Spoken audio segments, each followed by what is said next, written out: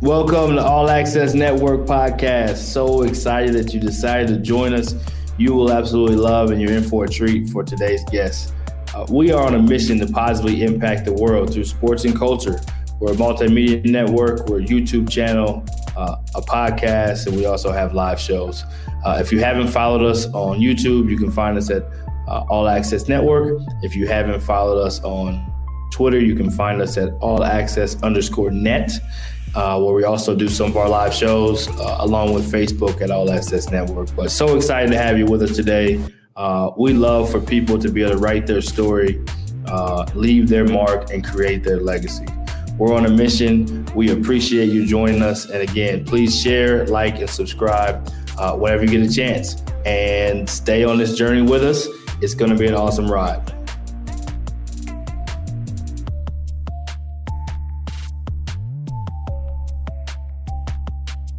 I want to take time to acknowledge one of our partners, Rising Coaches. Every coach wants to rise in their career in one way or another.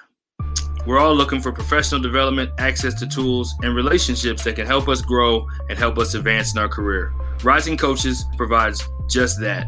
You can visit Rising Coaches at www.risingcoaches.com. Their memberships are just $10 a month and provides a genuine community to help you grow and advance in your career.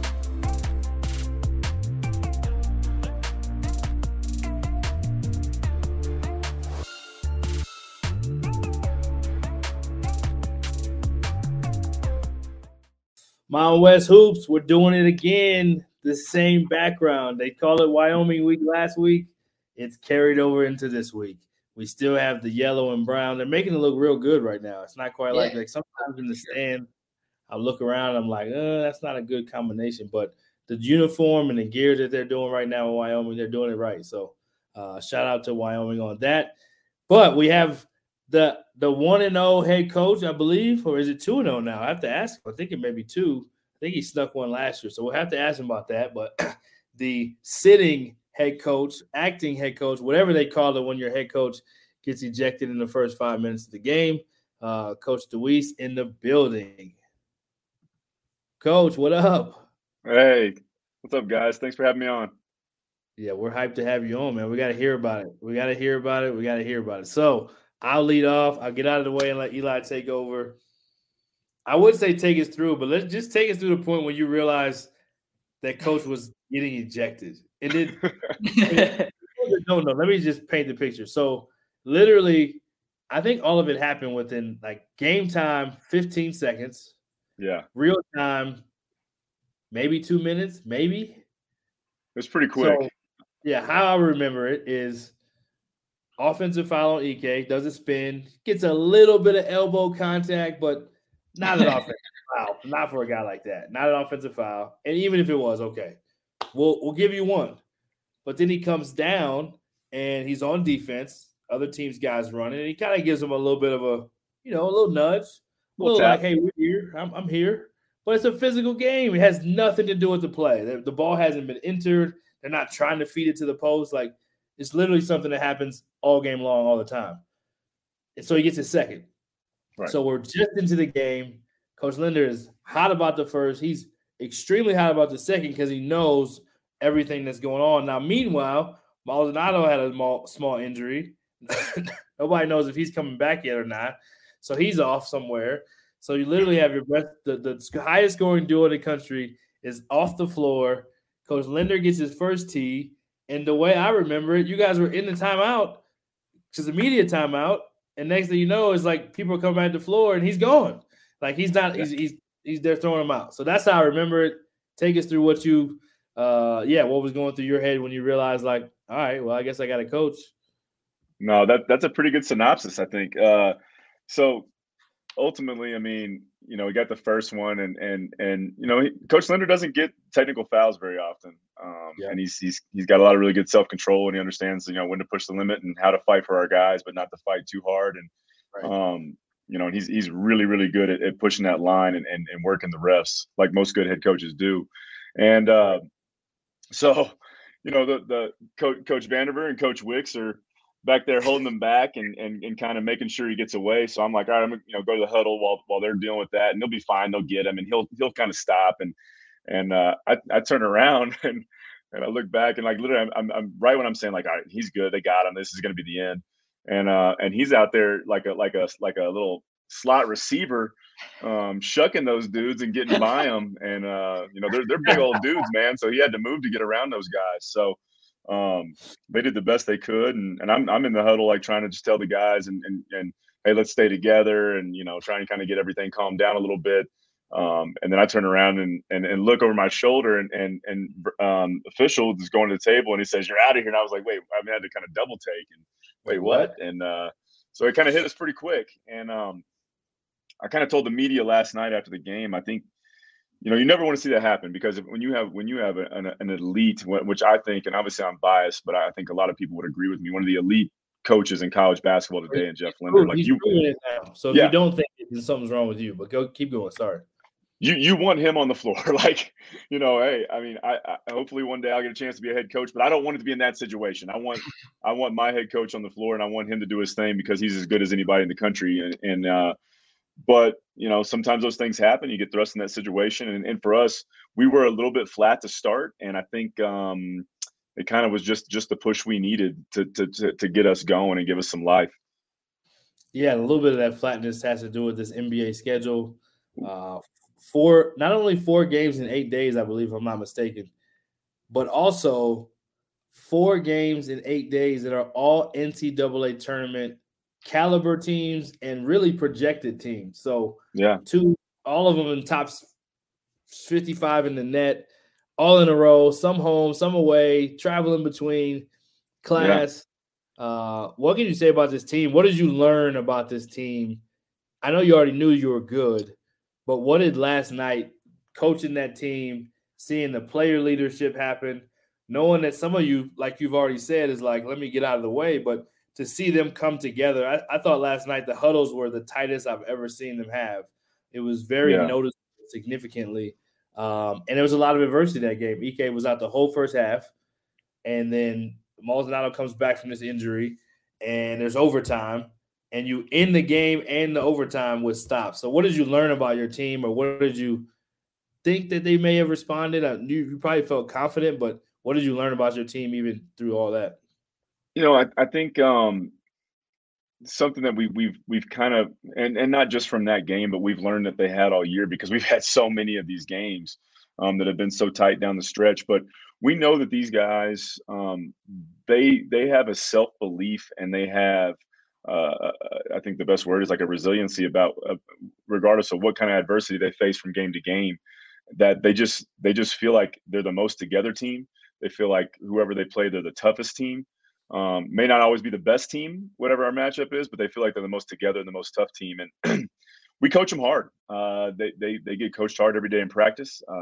They're held accountable every day. It's not all pats on the backs and cupcakes. And so they haven't had it easy. And they know we've been through it. And so they know that any kind of situation they can be in a game is no different than anything we've created in practice. But they're so together. They play for each other. Even the guys, they know that Graham and Hunter are really, really talented players. It's not always easy to play with guys that get that much of high usage rate and that many touches, but they know that those guys are about the right stuff. And so there's no jealousy or issues with that. I mean, it's just they just want to win, and they just find ways to win tough, gritty games. What was the resiliency like after that first 4 or 5 minutes with all the chaos that happened? I know we had Graham and Hunter on, and they spoke a little bit how it really wasn't, there was no blinking, there wasn't really missing a beat, even though they were kind of disoriented with what was going on with them, losing Linder. How do you think this team is prepared to be in moments like those? Because to be honest, everyone's going to maybe not face that sequence, but is going to face a sequence these next few weeks where things really go off the rails a little bit, and you have to kind of come together. So where do you think this all comes to be? Well, I mean, the first place it starts, the origin is in recruiting, and it's recruiting guys that have great character. And one thing that we look for in a kind of a buzzword, I guess you could say, that we use is care factor. And we try and recruit guys that care. And so that's where it starts. And then when you put them together and you have a collective group of guys that have great care and great character, then those things, like, they just know, like, hey, we're going to do what it takes. And in that first huddle, in that media time, I mean, like I said, there was no blinking, no wavering. It was, we're going to find a way to get this done. We got it. We got it. And I mean, it just kind of an unflappable confidence that they're going to handle adversity the right way. Not just amongst the coaching staff or the coaches and the players, but just the players just themselves, that they just know they're going to find a way to get it done, and they know they're going to do what it takes. So on the opposite side of the coin, there's also the factor of how do you handle success? How do you handle being 20-3 and having media outlets write about you and having your name in bracket and things like that? How does that not become a distraction? How do you have the players kind of lock in and not be focused too far down the road of what the season may turn into? Yeah, and that's certainly a challenge. There's no question. That's a great question. I mean, I think for each guy, it's probably a little bit different individually. And there's probably certain guys that you can maybe talk to about our net rankings, whatever, and they can kind of handle that. And some guys it kind of can be a lot with them, or they maybe get a little bit obsessed with worrying about it or looking at it. I think for us, it's just, and you hear coaches say this kind of stuff all the time, but for us, it's just about focusing on the next game and controlling what we can control. And those are just so cliche, but there's no other way to put it. Because that is all you can control, is what's here and now. So, like, right now, I mean, all that matters, doesn't matter that, yeah, we beat Utah State last night, and that was a really good win for us, and we've had a bunch of great wins this year. But, like, nobody cares if we go to San Jose on Saturday and don't show up. And so it's just focusing on the process of what is the next game, what's the next opponent, what's the next task that we have to accomplish. What's competing in the conference like this year, given just the top heaviness, but even going to the pit with Jalen House there, Air Force is much improved. Tim Miles coaching SGSU. It's not only the top, but it's the bottom too. And just what is this like competing in a year like this in the Mountain West? It's brutal. It's brutal, and obviously the league lost a bunch of really good players. I mean, some pretty big stars, not just last year, but the last several years, and several guys been drafted, stuff like that. But I think it speaks to the caliber of programs. I think it speaks to the caliber of coaches. We've got a lot of great coaches in the league. Obviously, the talent's the talent. I mean, it's Mountain West has had good players for a long time, and it seems just to reload every year. I mean, when you look at the league from top to bottom, like, you can't help but talk about, like everybody else likes to talk about, guys like David Roddy and Orlando Robinson and Bryce Hamilton. I mean, there's so many good players, and you even mentioned the guys in New Mexico, and their record's not great, but, like, you don't want to see those guys. Like, I mean, we're not looking forward to going to the pit next week because between Mashburn and House, I mean, those guys they're tough guards, and you got to go play in front of however many people they're getting in the pit these days, and it's one of the hardest places to play in the country, even when they're not great. So we have a ton of respect as a staff and as a program for the other programs in the league. I think San Jose and Air Force and New Mexico really kind of taking a step up from last year has really helped when you talk about some of the metrics and the numbers. What those programs were able to do in the non-conference compared to what they did last year has really helped all of us. And I think they're a little bit of the unsung heroes of what the league is doing right now, because if it was like last year, we'd be hurt by playing those games, and it's not nearly as much. But so I have a ton of respect for what all those programs have done. I mean, they've all gotten significantly better, and I mean, there's no easy night. There's no easy out, and you can say, well, we're rolling into wherever, and we'll just be okay as long as we show up. I mean, it is a bona fide high level league with high level players and high level coaches, and really high level environments every night that you're going to. I mean, it's a fun league. Yeah, speaking of environments, obviously the Dome of Doom moniker is certainly back in full force, and it's been loud there these last handful of games. What's it been like coaching in the full AA and having this home court advantage and just being in front of these fans? It's awesome. I mean, our fans have been phenomenal. And I think last year being our first year, I think people were kind of excited about the change, and wanted to really get behind us. But then obviously with COVID, we had a period we were able to have fans, then we couldn't again, and then we could again, and it was.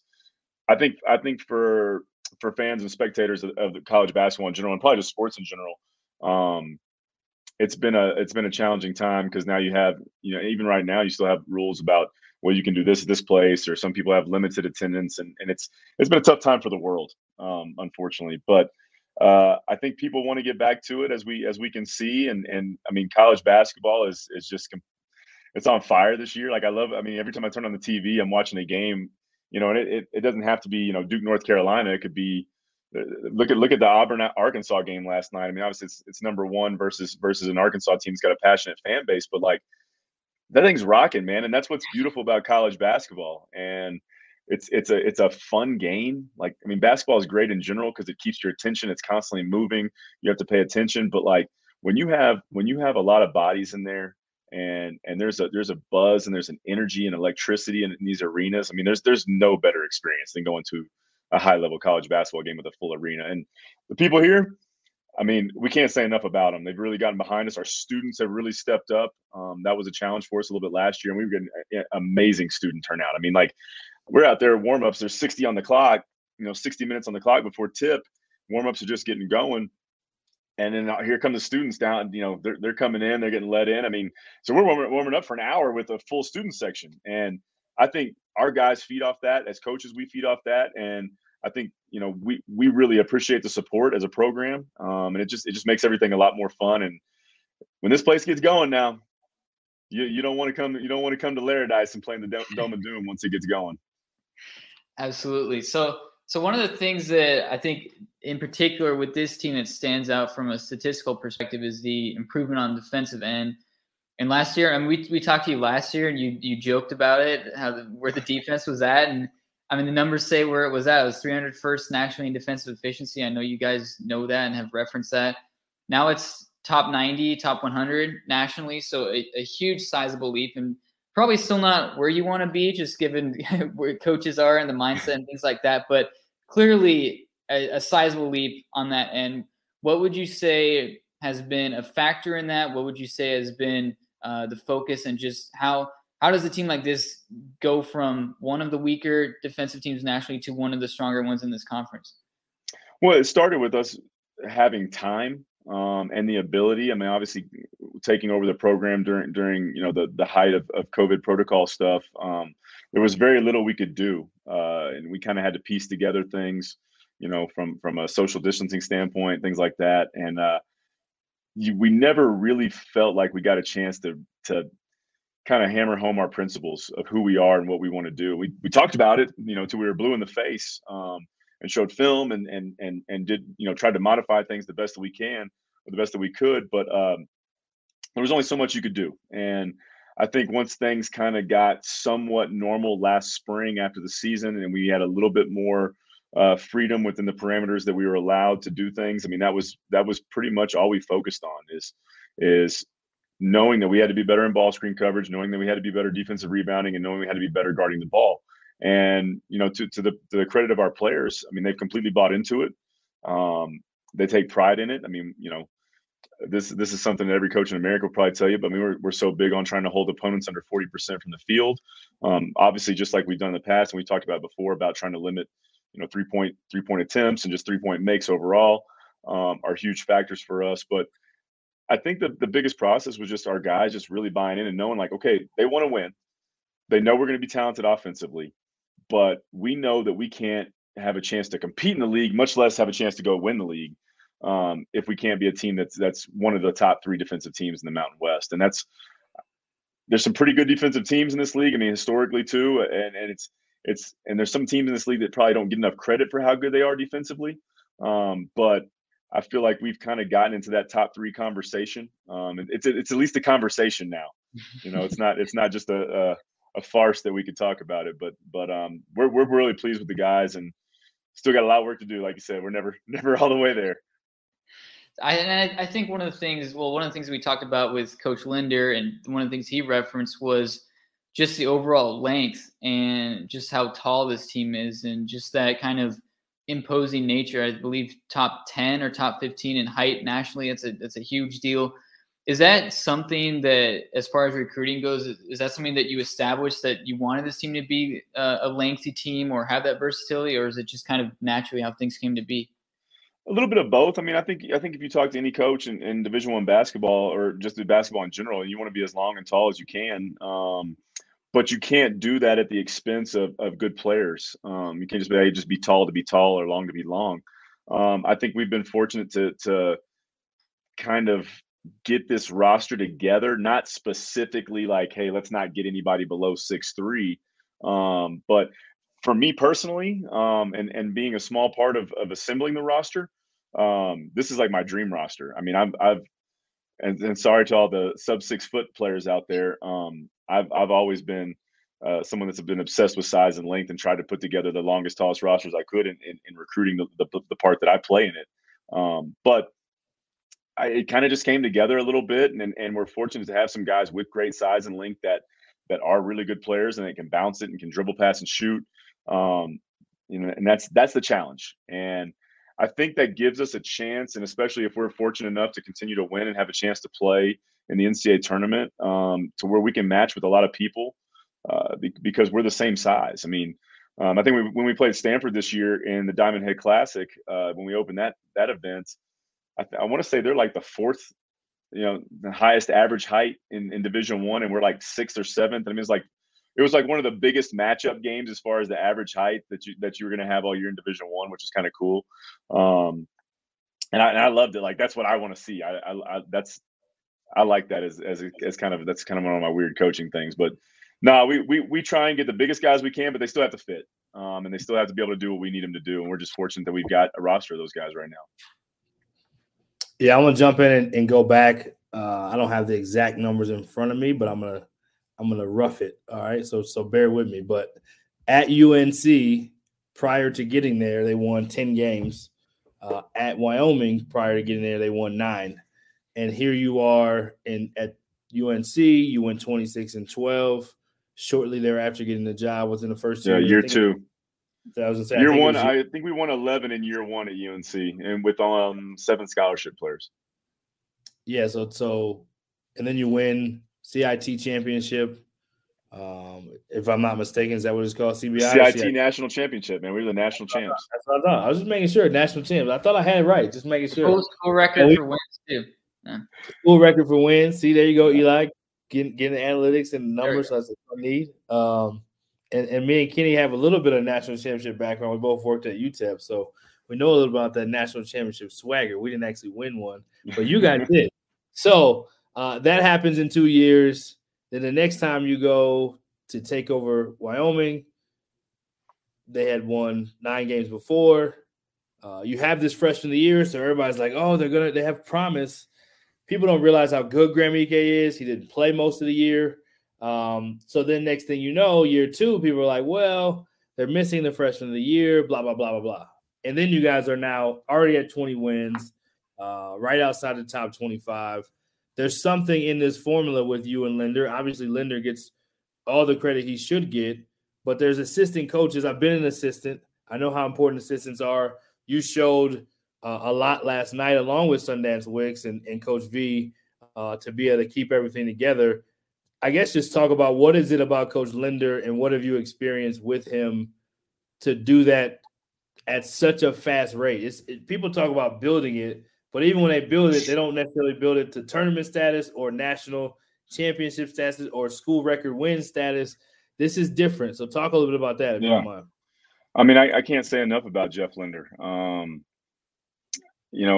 think his track record has proven it as far as what we did in Northern Colorado and what we've been able to do here so far. And we still have a long way to go this season. But there's not. I mean, and I've been fortunate to be around some really, really good coaches. I mean, worked for Tim Floyd at UTEP for 6 years, who was a phenomenal coach, coached in the NBA. Has coached a ton of pros. I mean, I learned so much from, and other assistants. Dick Hunsaker, who really won a lot of games at Utah Valley, who I learned a lot from as well. And then got a chance to work for my dad, who was an excellent college coach who's recently retired. So I've worked for good guys, and I've been able to learn a lot along the way. But with Coach Linder, there's just something a little bit different about him, man, as far as like his ability to see the game at pace, to understand what's important in the game. And it's not just, and he does have an innate ability to kind of just do that. That's kind of, I wouldn't say it's natural because it's not natural for anyone, but great instincts, because I'm sure he had great instincts as a player as well. But I've never been around somebody that's worked as hard to be good as he has. And, we talk about what the games that we've won, but the thing that people don't see is like in, I don't know, when we're up here in May, when the guys are gone, it's May 18th, it's after finals, and he's not playing golf. He's not just hanging out and we're just sitting around kicking it in the office. He's in there studying, he's watching, and not just our stuff. I mean, he watches so many other people at different levels. He's just a student of the game that just he's the hardest working guy I've ever been around, and which elevates the rest of us in the staff, because if your boss is working that hard, you better work that hard too. And so with him, I mean, I'm just grateful that I got the opportunity to go to Northern Colorado with him. It was a little bit of a leap of faith, and some people probably thought I was crazy to leave UTEP and go there, but I kind of knew, us having gotten to know each other, that how smart of a guy he was, and the success they'd had at Boise with him as the associate head coach. I knew that he had a lot to do with that. And so it was a tough decision, but I knew it was the right decision. And I've been fortunate. I've, zero regrets and only positive since then. And then, I mean, looking at Northern Colorado, I mean, we had fantastic staff, and obviously Steve Smiley's the head coach there now, and Coach Smiley's having success and is going to have a ton of success as a Division I head coach. Worked with great guys like Dorian Green and Vinny McGee. Dorian's still at the UNC, and Vinny's at San Francisco on the staff there. And those two guys are phenomenal. And then here, I mean, you got two guys on staff that have been head coaches at the Division II level and had success. I meant to say that last night. I didn't say that. I didn't mean to say it. I take it back. I was thinking I didn't even say that. They have been head coaches, and you will be. I mean, yeah. Well, I hope so. I hope you're right. I mean, one day, but I mean, Coach Wicks, I mean, and Coach Vandiver had so much to do with that last night. Like I said, I just tried to kind of get out of the way and let those guys, let the players do what they know how to play, and let the coaches do what they knew how to do in coaching. And that had nothing to do with me, man. That was all the preparation that we've done every day as a staff and as a program. And I just, like I said, just tried not to screw it up. Right. Well, you didn't follow it by getting any technical fouls or even getting on the ref. That was a good start. That would be a bad look. I've seen that before. Hey, I had that game, and if you want to look at it, you can look it up on YouTube. Look up Tim Floyd ejection at East Carolina. If you guys hadn't seen that one, that's an all-timer. When I was at UTEP with Coach Floyd, he got ejected in our first year there, and at East Carolina, and then immediately, almost immediately, I think it was like about a minute and a half, maybe, of game time after, Phil Johnson, who was our associate head coach and is a fantastic coach, got ejected about a minute and a half after. So it got down to me, and it was like me and Greg Foster, who was on our staff at the time, trying to piece it together. But yeah, I've kind of been in one of those before. So you've been in that one, and then you had one in New Mexico last year. So I mean, are we 3-0 right now as a coach, or are we 2-1? No, I can't claim the one back in the UTEP days, man. I was kind of a little bit more of a bystander in that one, but no, it's I've been a part of a few notable ejections, I guess. A few of them, and your time is coming.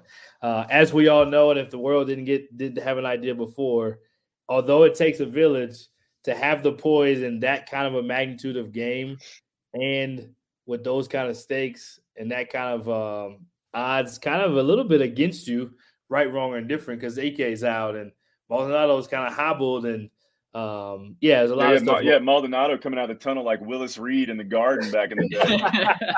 Made the recovery. I felt like I was watching, like, what's the movie with Lil Bow Wow? And I feel like there was a moment in there where, like, the little bit Air Bud. I feel like it was like one of those moments. I took it back there. All right, funny story before you go. Anything you got? Whether it's so the guys did tell us your players who we recognized as players of the week in the conference. They did tell us about karaokeing last year, and they said Coach Victor kind of took over a little bit. He jumped out there, and your trainer, they gave him some love. So anything you got behind the scenes you want to share, we always like. That's a great story. We kind of just needed to have a little fun and let off a little steam. And that's last year when we were doing those back-to-backs, and you'd go and stay a place. And that was when we were playing New Mexico at Air Force, which was that whole weekend was kind of crazy. We actually the game that Coach Linder got ejected, I think it's the same one. They all kind of run together at this point, but there was like a borderline blizzard in Colorado Springs, and So it took us it takes like 20 minutes to go from where we stayed in the Springs to go to the academy to play the game. And I mean, it took us like an hour and 20 minutes, and we got there. I think they ended up putting like 10 minutes extra for us to warm up. We got there with what would have been about 20 minutes left before tip. So that was a crazy trip. But yeah, the karaoke thing was something I'll always remember. We had a little Chief Keef out there from the fellas. That was memorable. What was I guess the funny story should be, what was your song? What did you sing? I didn't sing. You didn't sing. I didn't sing, man. You got off the hook. No, I'm more of a little bit behind the scenes when it comes to karaoke. That in other words, there's no behind the scenes in karaoke, Coach. It's either you participate or you don't. I didn't participate. I was a spectator. I was a heckler, actually, is probably the better way to put it. I critiqued and criticized, but did not participate. I think I got to plant a seed for this year. So if you guys do karaoke again, Coach DeWeese has to go first to set the tone. I don't know how good that would be. That would not be good. But I will say our trainer Dallas Fickner was awesome. He sang some Garth Brooks, and I mean that kind of set it off a little bit. I heard you got to show your Texas roots, man. You're like a real Texas guy, born and raised. So yeah, I'm a little. I might have to. They might not like my late '90s, early 2000s Houston underground rap that I would try and karaoke. I don't think anybody would know what I was doing. You out there with some Fat Pat or something like that. You should do a little wow, little Mike Jones, little Kiki, some Paul Wall, something like that. Man, they'd be confused. There you go. They won't even know what hitting them. Like, yo, what's Coach doing? Well, Coach, we appreciate it, man. Exciting times in Wyoming. Wyoming week continues. Super hyped for you guys to be able to just every week is Wyoming week, Burton. Every week is Wyoming week. When you're in Wyoming, but for the rest of the world, it's never Wyoming week. Just make sure we say that. So we've seen this background more on this show than we've ever seen it. We're not mad at it, though. We appreciate it. No, it looks Great good. Job last night. I have to say that again. That was not it wasn't easy for anyone in the building. I think everybody was on it was just uncomfortable. Even it's not about wins and losses only, but just to work that hard and be in a position where you want to have the best players and best coaches, like you said, in games like that. That's what you schedule those games for. So to have that happen was just almost just like, this isn't right. But to Wyoming credit and Utah State, great game. John Rothstein watched the game supposedly, and he says now there's 5 teams. I don't know if he watched the game or he had somebody else watch for him, but he got the communication across the desk. Was it a standalone game? Oh man, Utah State it should be in, and there should be 5 teams. What do you think about the 5-team concept? I mean, I guess it kind of always depends on how other leagues play out. I think this league is exceptional. I think it's as good as it's been in a long, long time. I guess it was 2013, I believe, when the last time there was 5 bids. I think the league getting 2 bids last year was borderline criminal. I think Colorado State and Boise should have both been in.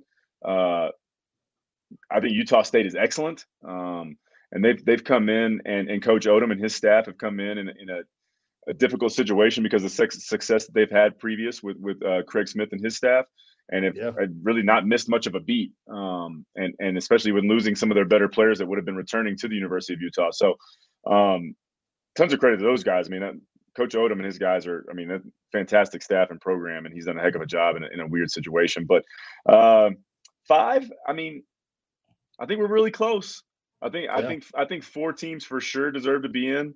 Hopefully that we don't cannibalize each other here as we get down the stretch, and we can get, at the very least 3. But I think we've earned it. I really do. I think a bunch of us have earned it, and I want that for the league profile. Hopefully we're one of those 4 or potentially 5 that gets in, but hopefully we can make it work because I think we deserve it.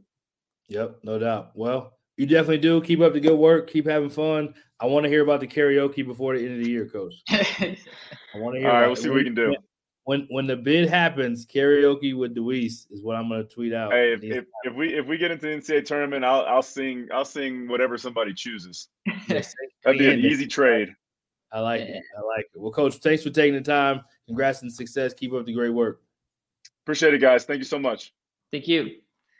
All right, the closer now. We got Eli. Another great Man. interview. Eli breaks it all down. And obviously, we've talked about the team with Linder. We've talked now with two of the best players. Now we talk with one of the important staff members. They have many. And Eli will break it down in a different way this time because Eli's that good. Man. Put on the hot spot just like Kenny was last night in unusual circumstances. And we talk about this a lot with different teams. Every single team that makes it to the bracket, every single team that is knocking on the door of the bracket has nights like Tuesday night where things just don't go right. And I think still picking up a victory against a very good Utah State team says a lot about where this group is at. And I think it was Linder who said that, or it might have been Hunter instead. One of the guys said that this just is not a game that they would have won last year. And I think that's just a testament to where the leadership is at. And Kenny talked about this, how you have probably two of the possibly the best duo in the nation, at least as far as scoring is concerned, with Graham Ike and Hunter Maldonado. But there is no sort of ego, at least externally, that you can see with this team because the roles are so defined. With Jeremiah Oden, who's been so effective, Drake Jeffries. It's a tough one to say sometimes. I'm sure you've stumbled on that one a couple times. I have. I actually have. I have. It's tough. But the roles are very defined on this team. And I think even the fact that Maldonado is such a great scorer, he's a wonderful passer too. And Ike provides so many extra possessions for this team with the way he rebounds. And I think just the way that they came together Tuesday night and just collectively gathered as a unit and got the job done. It's another huge win on the resume. And we talked about this about a week and a half ago, this stretch coming up for Wyoming when we were thinking this team was good. And I said, go 2-2 and you have a shot at dancing. They're 4-0 now in the stretch. And they've got one more road game against that top tier. And otherwise, it's games that you should win as opposed to games that you may be able to win. So they're, in large part, they're in control of their destiny as far as getting a bid. And it's been amazing to see what this team, again, has done in year two under Linder, because year two, Northern Colorado, this team was picked 7th in the Big Sky poll, won the CIT, set the school record for wins. This year picked 8th in year two for Linder, breaking more program records, going for another tournament bid. So it's just been really impressive what this team has done. No doubt. Couldn't agree more. Coach DeWeese in the fire, along with Coach Wicks, along with Coach V, did such a great job. Excited to see what this conference continues to do as we keep breaking it down. But this particular team, I believe, is anytime you're picked in the 8th kind of range of things, and then you win it, you're in first place. We all love those stories, right? Yeah. So Wyoming's well deserved to get the attention that they've gotten. Just excited to see what they continue to do. So for us here at Mountain West Hoops Insider, we are done. We'll catch you next week with a full episode. I think you guys have gotten enough for now. So next week, another full episode, and we'll have some fun with it. Thank you for joining us, and welcome to the All Access Network. Be sure to follow, share, and stay connected with us on Twitter, Facebook, and Instagram. Subscribe and hit that notification bell on our YouTube channel. And don't forget to write your story, leave your mark, and create your legacy.